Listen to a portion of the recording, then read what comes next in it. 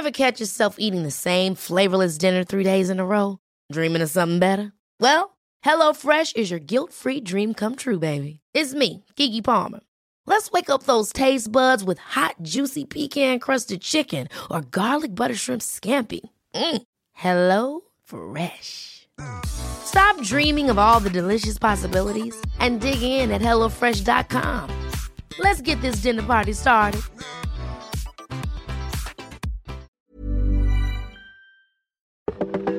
Welcome to This Date in Weather History for Tuesday, August 17th. I'm AccuWeather.com's Evan Myers. On August 17th, 1969, more than half a century ago, Hurricane Camille slammed into the Mississippi coast.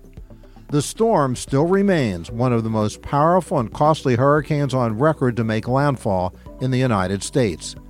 Camille was the second most intense hurricane to hit the United States and remains one of only 4 Category 5 hurricanes to strike the U.S. mainland.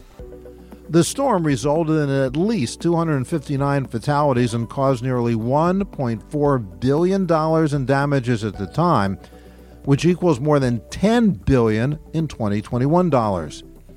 The hurricane formed in the Cayman Islands on August 14th and continued to intensify rapidly before making landfall on August 17th, 1969, near Waveland, Mississippi. I quote, "Most hurricanes weaken as they approach landfall, but Camille is the exception," end of quote, AccuWeather forensic meteorologist Steve Wistar explained. He also said that's unusual.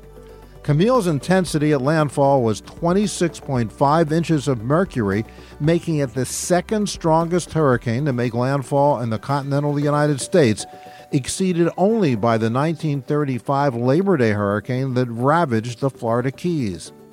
The storm was slightly stronger than Hurricane Andrew and Hurricane Michael.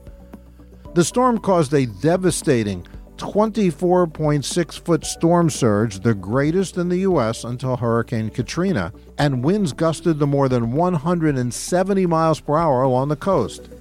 However, the actual maximum sustained winds of Hurricane Camille are not known, as the hurricane destroyed all the wind recording instruments in the landfall area.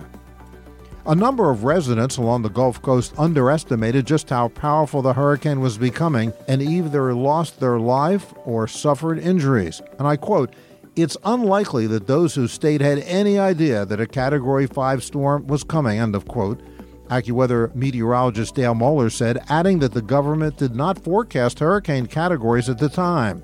It wasn't until the 1973 hurricane season that the Saffir-Simpson scale was available to the public.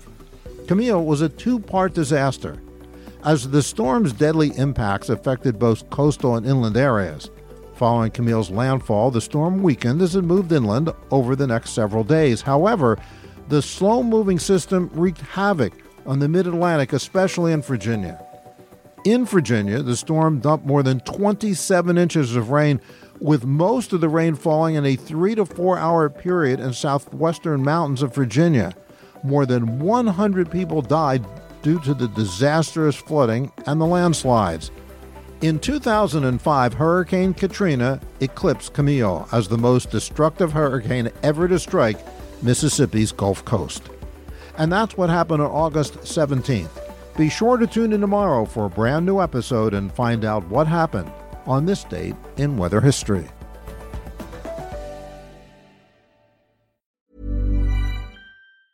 Ever catch yourself eating the same flavorless dinner 3 days in a row?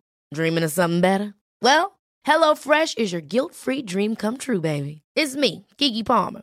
Let's wake up those taste buds with hot, juicy pecan-crusted chicken or garlic butter shrimp scampi. Hello Fresh. Stop dreaming of all the delicious possibilities and dig in at HelloFresh.com. Let's get this dinner party started.